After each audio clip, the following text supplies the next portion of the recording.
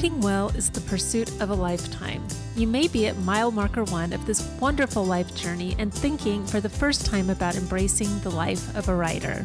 Or maybe you're further along and ready to publish some of your ideas. I'm Melissa Parks with Dave Getz, and we are fellow travelers on this extended road trip to improve our writing and publish our ideas. We hope this podcast helps you make progress on your writing journey. Now, let's buckle up and write.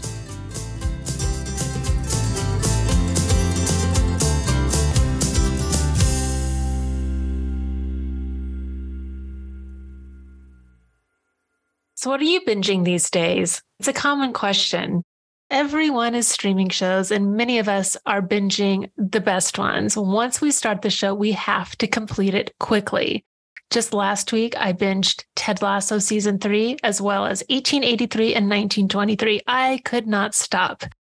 We binge shows for the same reasons we stay up into the wee morning hours to finish a book. It's about the storytelling, which includes pacing, action, and character development. All of this creates an immersive experience. Today, we are speaking with Cristen Iris, who helps memoirists and fiction writers develop their stories. One strategy she offers writers is this: use the fundamentals of screenwriting to engage your reader from beginning to end, so they won't bail and watch the next trending show on Netflix or Apple TV or Paramount. If you want to improve your scene writing skills, you won't want to miss this episode. You'll come away with principles to immediately help you improve your storytelling. Welcome, Cristen. We're so happy to have you back. The last time you were here, we talked a lot about writing memoirs, and then we just started to scratch the surface on some of your other brilliant insights on story writing. And so we're having you back today to focus on scene writing, not screenwriting, though you have some thoughts on how the two relate. So let's just start simply. And what are the major components of scene writing? It's really just the same thing as a story. It has to have a beginning, a middle, and an end. There's going to be characters involved. It could just be one character, but that character is going to be having some kind of an interaction or some kind of a friction with the world around them or another character, something like that. It needs to be something with movement. But the beginning, middle, and end is really important, because if you think about that, it also has a component of changing. The character starts with, like one way of thinking and behaving. Something happens, whether it's a thought that comes in or some other character or whatever interrupts their pattern of behavior and causes them to go in a different direction. But there should be a change from what the character was doing or thinking in the beginning of that scene to the end. And in that way, it should be revealing something about their character, or their nature, I should say, since I'm going to use the word character in two different ways, or about the nature or character of somebody else. And in that way, it's going to move the story forward. What are some of the misconceptions that young writers have, or new writers, about scenes? And what is their first impulse in writing a scene, and where does it go wrong? I think one of the challenges, I'll just kind of speak for myself as a practitioner. One of the things that was really hard for the first couple of years for me was to be able to actually say, this is a scene, this isn't a scene. Because sometimes we, myself included back then, and sometimes I still will read something and I have to step back from it and go, Often people will say, it's if a person comes into, let's say, a room and then they leave the room, like it's location bound. So it's a scene if everything that happens within this location is a scene, not necessarily. Or everything that happens within a certain time period is a scene.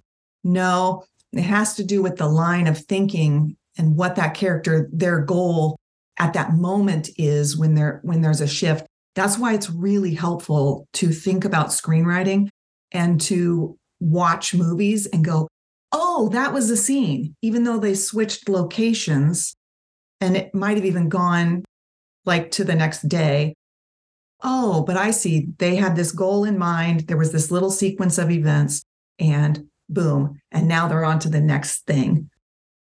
I think that I was reading an article by you, and you talked about how some authors don't realize that there can be multiple scenes in the same setting, because a new character can enter into the setting and suddenly there's a new scene. And so a new scene isn't dependent upon location, which you already said, but I just want to reiterate that you can have the same location or the same setting, but a new scene. Can you give an example of that? Sometimes with writers, it's almost really helpful to point them to their own writing and to say, this is a scene because of these reasons. This is not a scene because of these reasons. So here's what I will say, since I can't come up with a specific example for you. Scenes are very important. But if you're in a situation where you're not sure, if it's the same setting and you've got something like that's kind of stacked together and you're like, is this a scene? Is this a scene?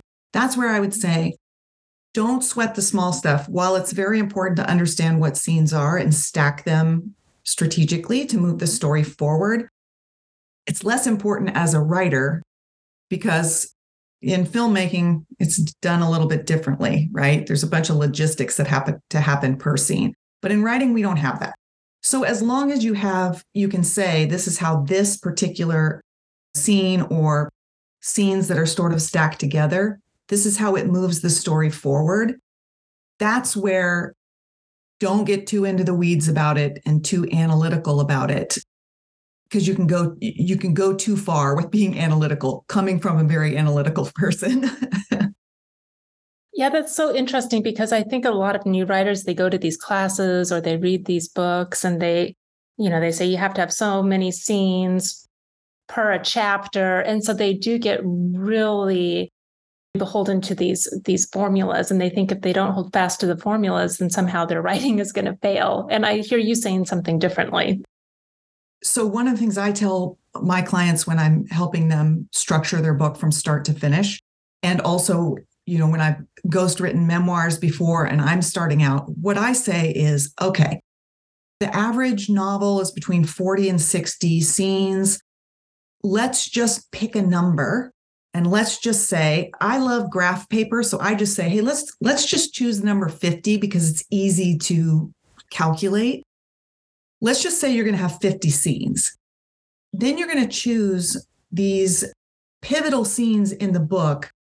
We're going to choose your opening scene, your closing scene, the inciting incident, some of these scenes along the way that are really important and what might be considered like tentpole scenes. Then we're going to figure out approximately how many percentage of the way through the book that needs to be, calculate how many scenes are going to be in between those. And then that just helps you start to conceptualize it. Once you're done conceptualizing it, you have a pretty good idea of the scenes that are going to go in the book.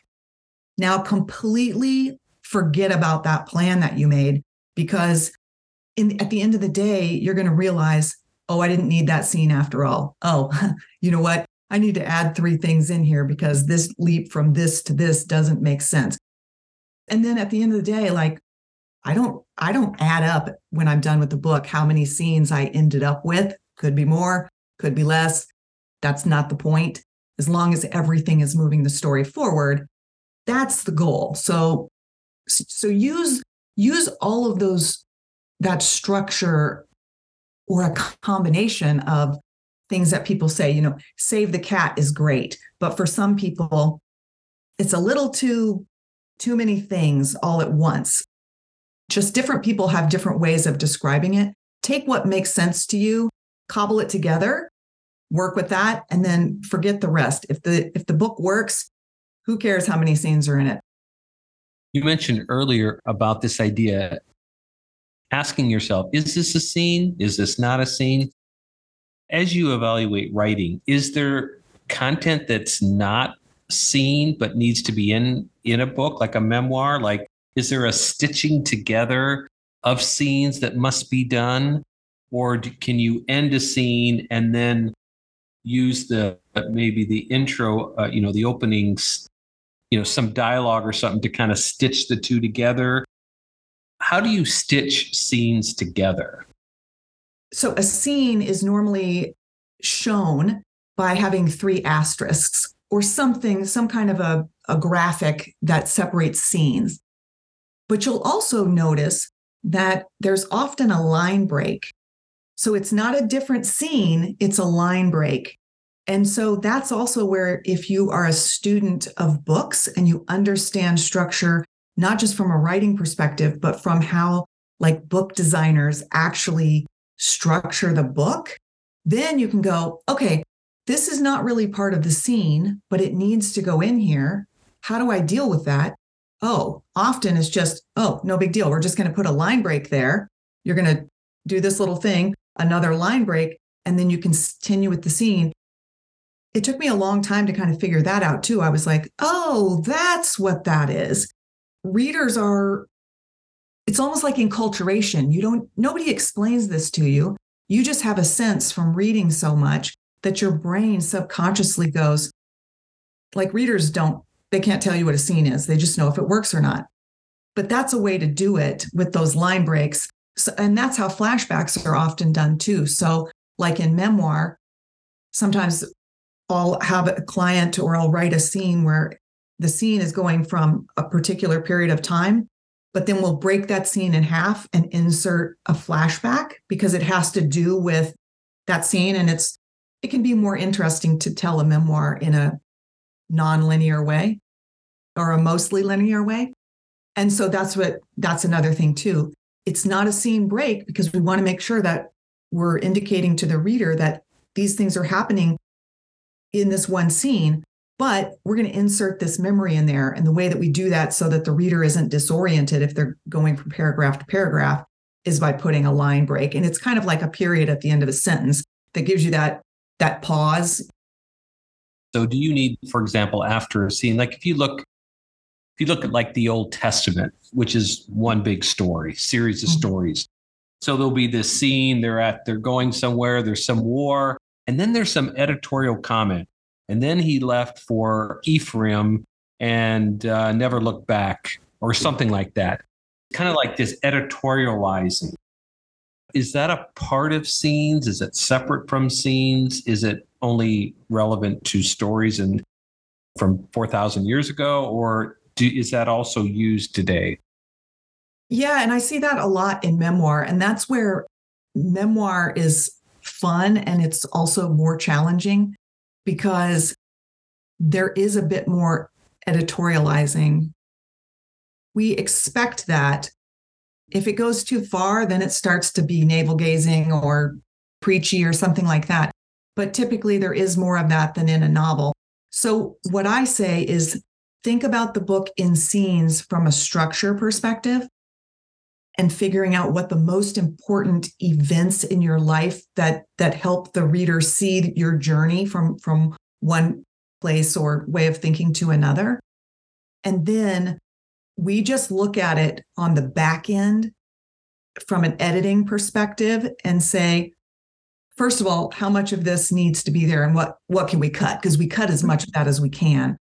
But if it needs to be there, that's where we decide, is this part of this scene? Is it part of the next scene? Is it its own little vignette? That's where some editorial discretion and author creativity can come into play. But if you start with thinking, I'm going to write this in as immersive of a way as possible, like a novel, like a screenplay, then you leave room for yourself to do some of that editorializing, adding some commentary in there without boring the reader to death. Can you tell us a little bit about how you started to really tap into screenwriting as a model for structuring your books that you wrote and also in helping other writers write? When did you make that connection and what was the most valuable part of that for you? You've already touched a little bit on it. I think I found a channel on YouTube called Film Courage, and they have fantastic interviews of all kinds of people, and they are incorporating more writers now, but back then was directors and actors and producers and screenwriters. And for the first time, I was like, oh my gosh, finally, somebody is actually talking about the craft of writing more than just saying, cut adverbs and use active voice and some of these other things. Because it's really, to write a compelling book to me is about pacing. If you can't get a reader from the beginning of the story to the end, it doesn't matter how beautiful your prose is. It doesn't matter if you know all of the technical aspects of it. You're not going to be able to create this immersive thing. And because the stakes are so high when you're filming, because it's so expensive to produce a movie, the stakes are very high. So they've just done a great job of articulating, like, this is what works and this is why it works. And then you just start to take it and go, that makes sense to me. That doesn't apply to me and my practice. But, in cobbling together this idea, because as a developmental editor, seeing a lot of books where you're just like, there's no description of yes, I know what this character is thinking. I know their opinions about things. Show me something, because I don't know what kind of a room you're in. I don't know how hot or cold it is. I don't know what season it is. I'm not grounded in time and place at all. So I feel like I'm kind of floating outside the story. So the screenwriting was a way to describe it to my clients of what I was trying to get them to do. And I said, show me, give me an immersive experience. So that was really how I think I fell into it. Can you describe some of those principles then? Like, what were the things that you would share with your writers? Like, what were the top 3 or so tips from these insights that you had about screenwriting? I think the first was really the structure, because it is all about pacing. And so it's really difficult to tell somebody, the pacing is slow. Can you speed up the pacing? Well, again, what does that mean? So to be able to say, okay, let's look at your book and let's look at, you have 100,000 words in this book. And it's not until, and I do this when I do my developmental editing reports, I'll say, okay, the first real meaningful action, or what I would identify as the inciting incident, doesn't come until 37% of the way into this manuscript. That is way too long to ask your reader to hang in there with you before you give them something that they can grab onto and say, this is where we're going with this book. So it's really just being able to use kind of math with writers and to say, it's about pacing. And that's what we focus on first, is the pacing. What do we need to cut? What do we need to add in? And where do we strategically put those important moments so that you have that nice attention getter and you keep the reader moving from start to finish? So the main thing is pacing. Is there anything around character development that you learned from thinking of writing as screenwriting? Somebody said something that made total sense to me, that action shows character. And often writers will write about what a character thinks or believes or whatever, but don't tell me that. Don't tell the reader that. Show us that by the choices that they make, the words that come out of their mouth, the things that they do, how they interact with people. I want to see them maybe struggling with a relationship in the beginning and maybe saying things that they shouldn't have said if they had not been such a hothead or whatever. And then going through this process of maturation to the end where they're in a similar situation and they make a different choice. They hold back. That action is what's important. And many writers, especially memoirists, tend to be a bit more maybe preachy and telling you what they want you to believe about them or why their behavior in a certain situation was reasonable, and don't judge me for this because it was a really hard situation. It's like, hey, listen, we all do bad things. Just let the reader see what happened in the moment, how you reacted then. The point is, if you have a story that's worth writing about, you are going to walk them through the change, the arc of your story. So that was the other thing, is that screenwriting is more commercially oriented films are most often based on the hero's journey. So that was the other thing, is recognizing that, you know what? Most most stories that we come across are heroes' journeys, and memoirs are heroes' journeys. So using that language of the hero's journey also has been really valuable to say, hey, listen, even in memoir, you're the protagonist here. You are walking through a hero's journey. And this is what a hero's journey is. And let's look for points in your life that can match some of these things. In a memoir, it's not all perfect. Like in, hero's journey, you can really manipulate things along the way. So that's where it's really fun with memoir and challenging to be like, okay, this is the basic thing. How are we going to take what's happened for you and stack it in a way that we demonstrate this arc and do it in a way to keep the reader engaged all the way through? So is your story big enough for a book is one of the questions as well with memoir.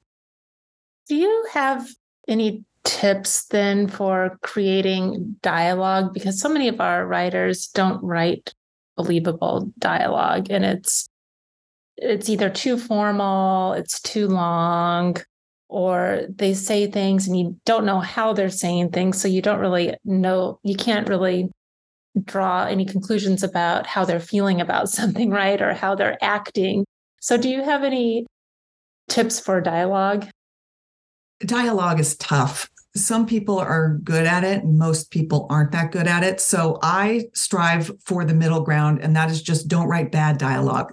That's, a lot can be forgiven. You can make up for not being a great dialogue writer if the rest of it is okay. So one is that the author is using the characters more like they're sock puppets for what the author wants the reader to take away from that scene, right? So they're really talking at the reader through the characters. And that immediately pulls the reader out of the story and is a really negative thing because it just creates friction. And then you feel like you're being preached at or spoken to as if you're too dumb to understand what's going on. The other thing is that we hear the writing advice that dialogue can be used to give exposition to the reader. And I agree with that. But there's a misunderstanding often between the difference of exposition and backstory. So often writers are using dialogue to provide backstory. They're labeling that as exposition, but it's backstory. So the difference is exposition is something that the reader needs to know to understand a character or what's happening in that scene. And exposition can come at any time. You can fill in exposition, tuck it in somewhere earlier so that once we get to a scene where there's this dialogue, the reader's already going to have that information so that they understand what's happening with the dialogue. And the best way that I can describe backstory is if we think about our interactions with just everyday humans and we meet somebody, I don't need to tell you guys that, I was born in 1973 in Tampa, Florida, and my parents are their names and all of that, right? That's backstory. You don't care about that because we met at a specific time and place and we're engaging for a specific purpose.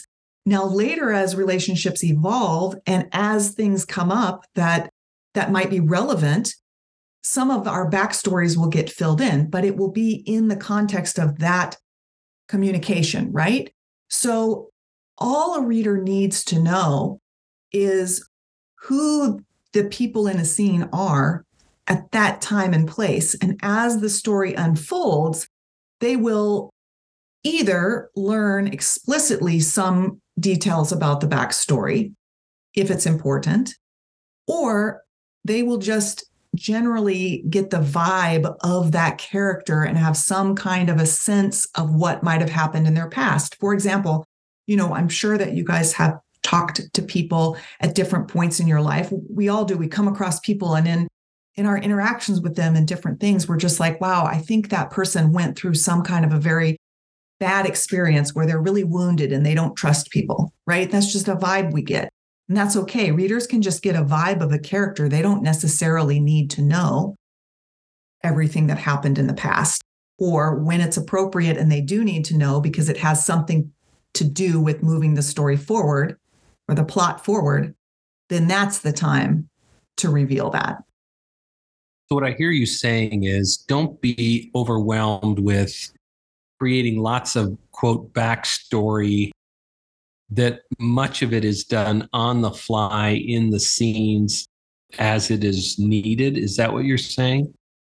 Yeah, I think that's a good way for novelists to do it. I think for memoirists, what I would say is take a step back and just remember, what is your motivation in this story that you're trying to tell? What's your goal and why is that important to you?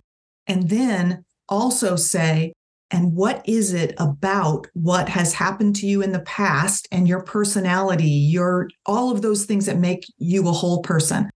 What is it about all of that stuff that is keeping you from the thing that you want? That's the only backstory that you really need to consider. And you don't necessarily need to give all of that away. And you certainly don't need to give it all away up front, because that's where you're front loading the story. And then the pacing is all off because we're just like, yeah, but why am I here? Tell me why this matters to me, We interviewed somebody recently who, and I don't know if she said this half jokingly or not, but she said, you shouldn't have if you have any backstory in your opening chapter, you should get rid of it because because that's the point where you really want to engage the reader. You don't want to slow them down. Do you have any kind of response to that or any similar advice? 100% agree. And that's the difference also. So that's where there should be no backstory in your book. It should all be exposition, because something moves from backstory to exposition as soon as it becomes relevant. So if you can look at a scene and any information that you give in a scene, whether it's memoir or a novel, that could be removed without changing anything in the scene, either backstory or just irrelevant content, get rid of it. If there's a gap and you go, oh, wait a second, the reader needs to know this about the character for that dialogue to make sense, or they need to know this dynamic about that relationship for this dialogue to make sense. That's exposition.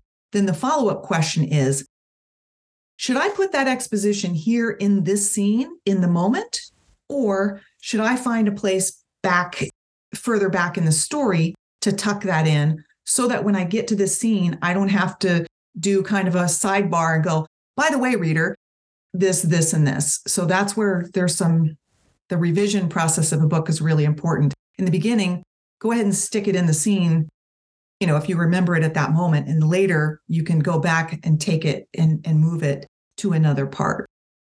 Cristen, what you're saying is so interesting to me because you're talking about authors needing to slow down and ask what's missing that the reader needs in this moment, or what is too much. But I don't think a lot of beginning writers have, I don't know if it's the skill or the understanding of how to do that. Do you have any tips for how to be always aware of kind of the reader and what might be missing to make sense for the reader?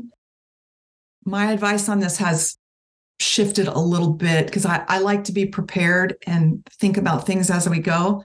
But especially with memoir, what I'm seeing is authors who have kind of a failure to launch. They're so worried in the moment about getting everything right as they go that they're actually not finishing their books, or they get paralyzed at a certain point.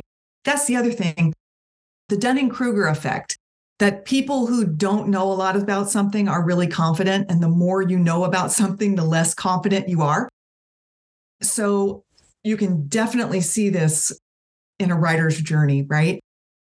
There often comes a point, if you engage with writers in the middle of their books, where they start out with a lot of enthusiasm. And then once they start exploring writing and hearing all these different things, the danger is that then they suddenly realize, oh my gosh, this is actually a craft that takes years and years and years to get good at. And I don't know what I'm doing here. So there can be this analysis paralysis, this imposter syndrome that happens. So I think let's pay as much attention as we can up front to that structuring and get you going with the basics. And then just write the book. Try not to analyze what you are writing in the moment, because the revision process is actually, like for me, the writing process is not very fun. The planning is great and the revision process is fantastic, but the slogging through the writing is just not enjoyable. But the revision process, when you go back and you read everything and you go, oh, now I see it, because I'm a big picture thinker and I'm a holistic thinker, right? A systems thinker. Now I see how all the pieces fit together. Now I can identify where the gaps are and where the extraneous information is, and I can easily pull it out and rearrange things. So it's kind of that forest for the trees things. Sometimes you're just not going to be able to recognize in the moment, even as a professional writer. I go back and look at things and I go, oh, yeah, I don't need that. Or there's a big gap there. So just understanding that professional writers don't just bang out a first draft and everything is perfect all along the way. Revisions are part of the process. And if something is slowing you down, I think in some ways, if you're going through a period where you're stuck and you're going to outside sources for advice, figure out why. And sometimes you might actually just need to turn off new information and just say, I'm going to just write this all the way through without judgment and revise it myself on the back end, engage with the developmental editor on the back end, recognizing that there's no judgment. It's just to make it better. I have a provocative question for you. Can average writers write good books? I ask that question because I think a lot of writers have these overblown ideas about their writing, and lots of writers are just pretty average. But can average writers write great books or even good books? I think it depends on the genre or the type of book. So I think that average writers can write high value nonfiction, like self-help and prescriptive nonfiction, because the reader is coming to that book not to be entertained. They're coming because they have a problem that they want to solve. So if the author is an expert and has a great system or lots of experience and they can describe it in a way that benefits the reader doesn't care so much about their syntax and all of that, because they're judging the book not on the quality of the writing, but on the problem that it solved and how it did that for them. With memoir, novels, that kind of thing, it's what's your definition of a decent book kind of thing, because for people who read a lot, it's all subjective, right? I'm tiptoeing around this. You are asking a provocative question. I like it. It's a great question. I guess it's just up to the judgment of the reader. Yeah, because truly, for me, like when I read a book, I want the pacing to be good, but I want a book that I want to underline sentences and be like, oh, well, that was just a delicious sentence, right? And I actually like it if I get pulled out of the writing because that sentence was just so well structured.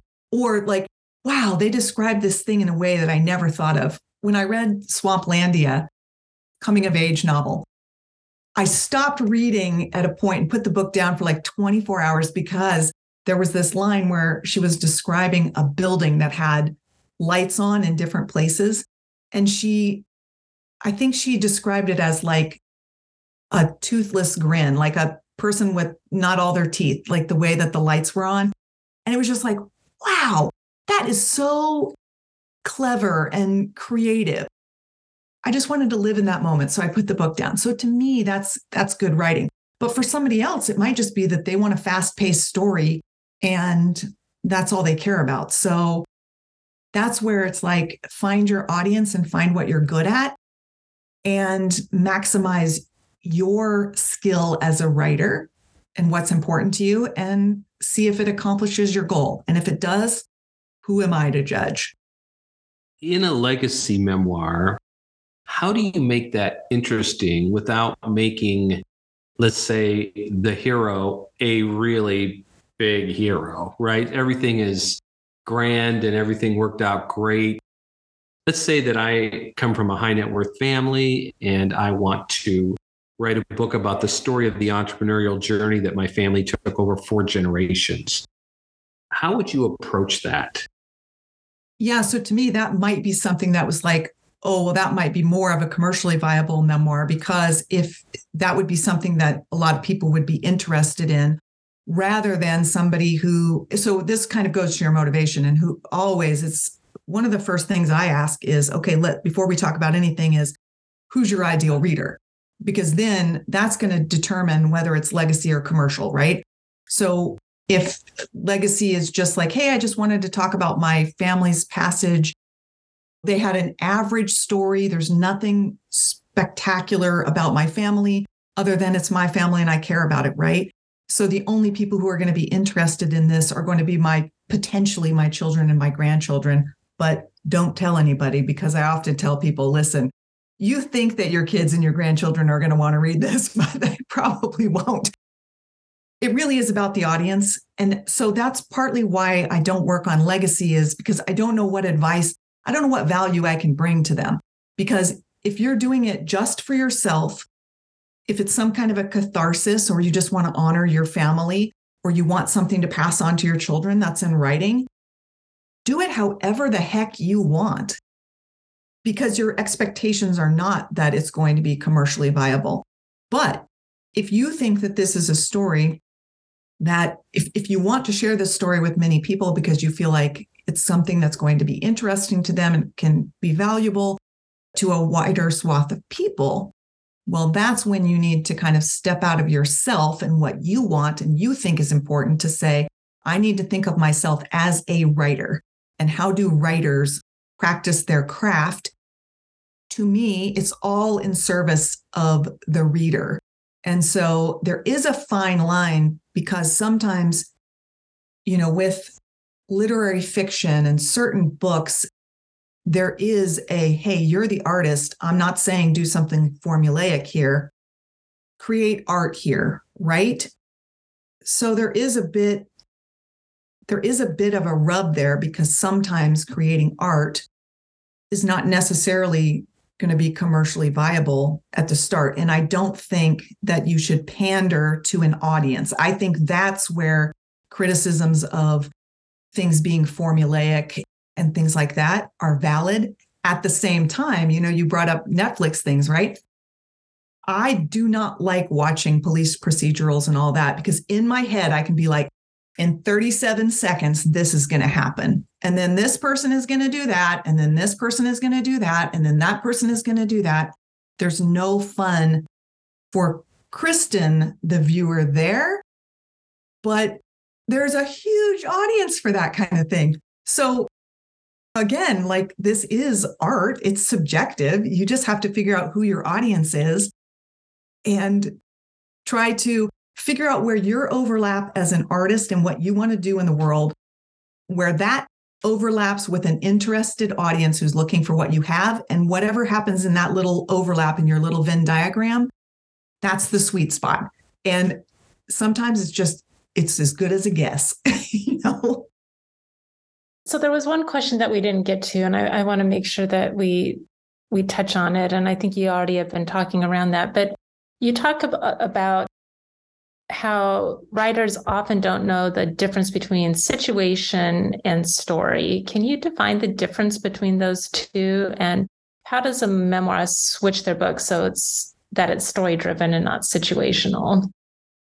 So the best way I describe it is that the situation is something that's external and the story is something that's internal that you're going through. So if we think about a situation, to me also a situation is relatively neutral, whereas the story is where all of the emotion and the impact is. An example would be, not that you would necessarily write a memoir about this, but you're working and a new supervisor comes in. All right. That's a situation. It's just a thing that happens, right? You don't really have control over that. So one person in that situation can see that as an opportunity. Another person in that situation can see that as some kind of a challenge. So that's where you have to look at the characters and say, okay, this is the situation. The situation is neutral. But the story is, how does this person who sees it as an opportunity, why do they see it as an opportunity? What's their goal? How are they going to seize on this opportunity to move themselves from where they were under the old supervisor to wherever they see themselves, the potential of where they could be in this new situation with this new supervisor? Or the person who's struggling, well, why did this disrupt their plans? Or why is this such a big deal for them? How are they going to behave? What are they going to do to try to mitigate whatever risk that brought into their life or whatever they need to do to overcome that situation? So I think if we look at it and kind of parse out what's just the external thing that could have happened to anybody and the unique journey that this character, if I'm writing a memoir, that I went on through this, that's going to be relatable, but also unique to me. There probably is this tendency for all of us when we are writing memoir to be too heroic and not to be vulnerable. How do you get over that? What you first said about not wanting to put down legacy memoir, I think the problem is when legacy memoir is positioned as commercial memoir, that's where the disconnect comes, because the reader is going into it thinking that it's going to be what they expect, that they're going to get something out of it. And then it just turns out to be a diatribe by the writer or just a family history that the reader didn't ask for. And so it's that the reader's expectations were off from the manuscript. And that's why it's like, be very clear up front whether you want to write a legacy memoir or a commercial memoir. If it's legacy, maybe just publish it as a book for your family. As soon as you put it up for sale, you're opening yourself up to criticism, and you need to be careful and position it correctly to any potential readers that come across it. Because if you position it as something that's going to have some universal thing and that they're going to get something out of it, and then they don't, they will eviscerate you in reviews. And it's nobody's fault necessarily. It's just a disconnect of expectations. Thing about being vulnerable. So it's a really tricky situation. And so sometimes I think it's only on the back end, again, that we can go back and look at it and say, oh, okay, here you're not being vulnerable and you need to give us more of who you are. Or here you're being really judgmental and preachy. And, then we start to parse it out. And often memoirs get completely rewritten because the first draft is the catharsis. And then the professional comes in and goes, okay, I don't think you meant to come across this way, and it might not be how you feel now. But when I was reading this was my takeaway. Is that what you really intended? And I've had clients go, oh my gosh, now that you point that out, I see it. I have to completely go back to the drawing board. You're right. I was so angry when I wrote this that I just spewed. And now that you pointed that out, I can see the nuance of my feelings. And then they go back and rewrite it. And it's something that the reader can see that pain. And that's where I think, Dave, the question about, that's where you see the vulnerability is there. But if there's a lot of anger in something or a lot of fear in the writing, then it's never going to be a good memoir, because it's not. It may have the veneer of vulnerability, but if you read into it, readers are smart. We pick up on a lot of subtext and we can pick up on motivation. So I think the best answer is that a lot of that happens in revisions, and it takes an objective or more objective person to help point those things out. You've given us so much wisdom again today. You are just the best, and we are so grateful for the time and just your wisdom on all of these topics. I absolutely am confident that people are going to go away and be able to apply at least one thing from this podcast episode. So thank you so much for being with us today. Well, thanks for having me back. I had such a great time the first time, and thank you for having me on in the first place. All right, Dave, let's do our words of the episode. How about you go first? Okay, mine is modus vivendi. Modus vivendi. Now it is a Latin phrase, and it literally means or is rendered manner of living. But I think what it is in reference to is this kind of arrangement or agreement when you have two parties that are disagreeing that allows them to coexist peacefully. So either for kind of a period of time or until some settlement is reached. So, for example, I could imagine a couple who is separated, very angry with each other, but they come to some agreement about how they're going to see the kids and who gets them on which weekend before there's a final agreement. So it's a modus vivendi. The modus vivendi is that they get the child, or each parent gets the child every other weekend until the final divorce settlement is decreed. So modus vivendi. I thought it was a nice word. So you hear about MO, right? Modus operandi, which is the mode of operating, right? The manner of operating. So modus vivendi, that makes sense. Vive, manner of living, right? But there's that actual meaning of coexisting peacefully. That I like. That's a very nuanced definition. How about you? All right, mine is nudnik. And I've heard this word before, but I don't think I ever really looked up the definition. It kind of has a negative connotation, just the way it sounds, right? It's one of those words that is just great where the denotation connotation match up. So a person who is a bore or a nuisance is a nudnik. And the suffix nix simply means one connected with or characterized by being. So you've heard like people put nick at the end of like a type of person, right? So I guess I could be an antique nick and you could be a fish nick. Well, those two words round out our episode. I was so grateful to have Cristen on with us again. So helpful. I learned a lot. I know our audience will learn a lot. So with that, I guess we'll sign out. I'm Melissa Parks. And I'm Dave Getz. Now buckle up and write.